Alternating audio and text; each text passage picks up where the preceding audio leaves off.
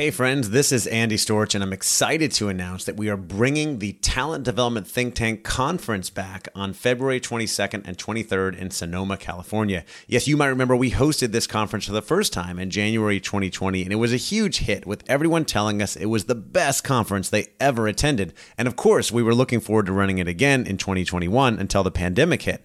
That's when I launched the Talent Development Think Tank membership community, and that's been going strong since May of 2020. But I know how valuable it is to get people together in person, and that's why we are excited to be bringing the conference back again on February 22nd and 23rd in Sonoma, California.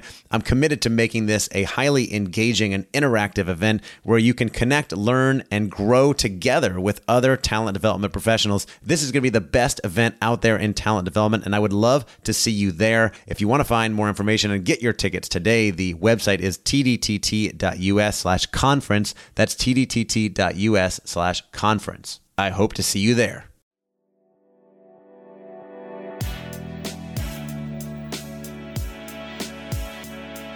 Welcome to the Talent Development Hot Seat with your host, Andy Storch. The show is dedicated to helping you develop the most important part of your organization, the people. If you are in HR or talent development, or you just want to learn how to get the best out of your people, then you are in the right place. Each week, Andy shares interviews with talent development professionals, thought leaders, and experts to share best practices, learn about the latest trends, and find out what has been successful in the world of talent development. This podcast is designed to give you what you need to be successful in the world of talent development. Now, here's your host, Andy Storch.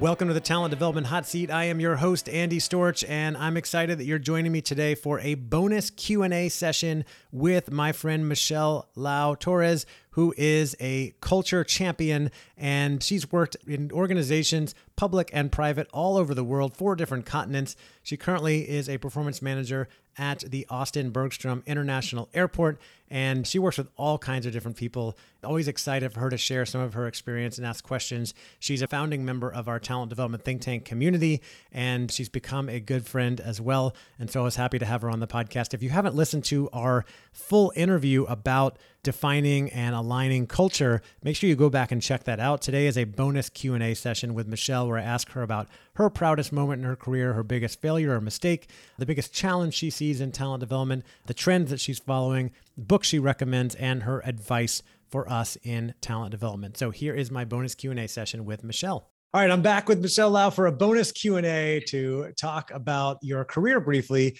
Michelle, what's been your greatest accomplishment or proudest moment in your career so far? Ooh, my greatest accomplishment.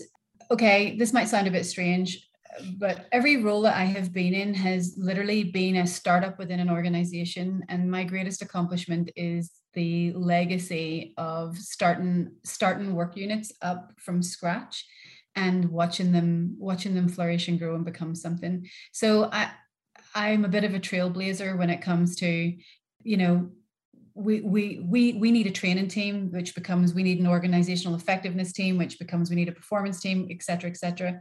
And so I love doing that. I love building teams.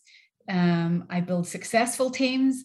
And what I love is seeing the members of my team move on out and move on up. And that's been really satisfying for me. I love that. Building successful teams. All right. Flip side. What has been one of your biggest mistakes or failures in your career, and what did you learn from it? Ooh, let me see. So, I mean, we all have failures, right? I've got a couple of them, but I've got a standout one. So, I worked for an individual who it was a very tough time for me. So, and this is one of the reasons why when I do my consulting work, I do a lot of work on toxic leadership. Because I was not actually a believer at a time that toxic leadership really existed. I put it down to interpersonality, interpersonal skills, differences of opinion. And then there's always that power factor, that power control between a manager and a leader versus an employee. So one of the biggest failures that I had was I allowed my own fear in the workplace to negatively influence how I managed my team. So in other words, I allowed what I would consider a toxic leader and toxic leadership to impact me to the extent where I started becoming toxic myself. And I cannot tell you how much self-awareness it takes to realize that that's what you're doing in the moment. But you see, when you realize it, man, it was like somebody opening up a window, right? When you go, my God, I've just become part of the problem, the very problem that I'm complaining about. And I was damaging my team. So that was one of the biggest, I want to say, mistakes or failures that I had as a leader. And what I can tell you is what I learned from it was, I was actually reading a book called Leadership and Self-Deception. I don't know if you ever heard of that book. It's a very easy read, right? And it talks about being in the box. And I realized that I was in the box, and I needed to get on out of there and create the protection versus being like a filter and a focus. I needed to create protection. So what I learned from it was how to stand my ground and continue to be me with my leadership and my relationships and my communication style. And I also developed a training around it, which was very successful. So I pivoted and made money from it. Good for you. Hey, if we learn, as long as we learn from our failures and our mistakes, that's the most important thing, right? Then they're not failures, they're learning opportunities. There you go. But awesome. I'll tell you, that was some learning though. And I will also say, right, like I'm a pretty straight shooter. So I had conversations with this particular leader, right? And I said, here's all the issues. I tried all of the things that I have in my training. I tried and it didn't work. And it was through a retirement that it finally disappeared. But shortly after that, I was so underwhelmed with it all. I started looking for other opportunities. Yeah, that makes sense. And I love that you learned lessons and created the training from it. I mean, half of my lessons in my book and from, mistakes that I made in my career, and then learning from those things and all the things I put into practice. Michelle, what do you think is the biggest challenge in learning and development today? I think, and I spoke about this just in the podcast, I think taking a look at talent development as just training is a challenge, because it's much more than that. But in terms of the challenge of training, again, I think it's leaving a whole section of the workforce behind who doesn't have either access to technology or doesn't know how to use technology. I think that's totally a challenge in talent development. But I also, I think that we are in a crisis when it comes to human resources and how we're very transactional still. There hasn't been a real evolution of the human resources function.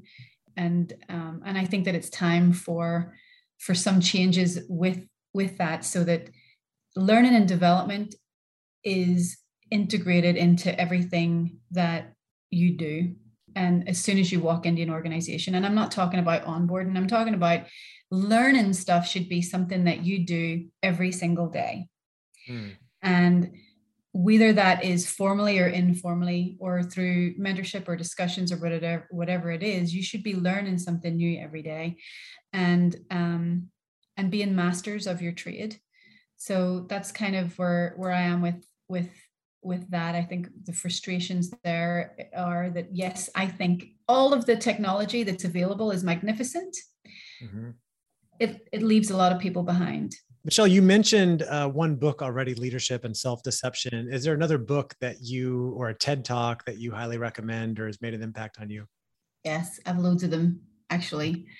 There is a book written by Gordon MacKenzie. I want to say it was in the late 90s. I don't know if you've heard of it or not, called Orbiting the Giant Hairball. No. Anyway, so this guy, he worked for Hallmark, and he was what we would now call a disruptor, but that particular language probably didn't exist back then. And in the book, everything that he talks about in the book is still very relevant today. And he was one of the people that when I first read this book, and it talked about being a master of your game, it talked about how do you normalize your genius every day, and it talked about cultures that normalize the grind. And if you were if you found your job easy, you weren't working hard enough. And so so really what he talked about was that culture is the giant hairball, and to be creative and to be innovative and to bring your whole self at work, you had to learn how to orbit the hairball, right? Which I find really interesting, considering one of the roles that I have is to create the hairball. Right. So I find it was one of the books that I go back to quite a lot and go, oh man, I need to read this little piece again, because it is about disruption. I also am a huge fan of Sir Ken Robinson. I don't know if you've ever heard of Sir Ken Robinson, but he passed away just over a year ago now.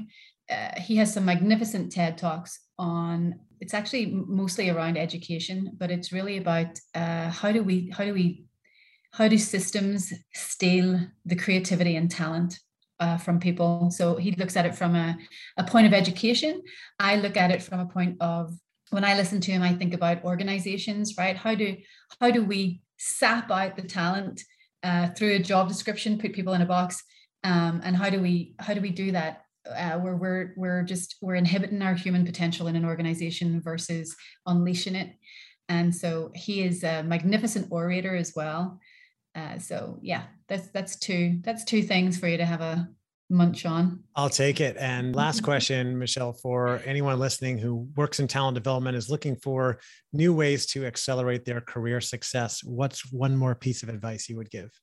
I would say find your niche and find your purpose and figure out how to live by that, right? Like, what is it that you really are passionate about within the talent development space? Because there's a lot to be passionate about, and once you find what it is that you really get passionate about, it's probably because it aligns in some way with your values, and it aligns in some way with your beliefs and what value you think that you bring to the world. And so that's going to then impact your brand, and it's going to impact your decisions. And I think then those things happen and are automatically going to accelerate your career, because then you really know what you're looking for, and you're going to be choosy, and you're going to see things jump out at you that might not have jumped out at you previously when you really dig deep into what it is you want to achieve. Agree. I love it. Some great advice there. Michelle, this has been awesome. More great value from you. Thanks again for coming on the show. Always love talking with you, and I'll chat with you again soon. Awesome. Thanks, Andy. All right, that will do it for my bonus Q&A session with Michelle Lau Torres. I hope you enjoyed that. I hope that you got some inspiration, some ideas for you in your own career. Make sure you write some stuff down and put it into action. And I will remind you one more time, Michelle is a member of our talent development think tank community. And if you are not yet a member, we'd love for you to come join us. The website to join is tdtt.us, tdtt.us, and you can put in code HOTSEAT, HOTSEAT, for 10% off for being a podcast listener. You can sign up for a monthly package or for the year if you want to save even more money. It's up to you, and there's no commitments beyond that. It's not hard to leave if you decide that it's not valuable for you anymore, but we rarely see anybody leaving because we are committed to providing so much value and bringing so many great people together. Thank you again for listening. I've got another great interview coming up for you next week, where I'm going to be speaking with another one of our members, Ryan McRae, all about their career development programs at Commerce Bank. See you then. Thanks again for listening to the Talent Development Hot Seat. If you haven't already, we'd love for you to leave us a rating and review on iTunes to help other people find the show. And as always, you can find all of our episodes and tons of free resources on our website, talentdevelopmenthotseat.com. Thank you again, and take care.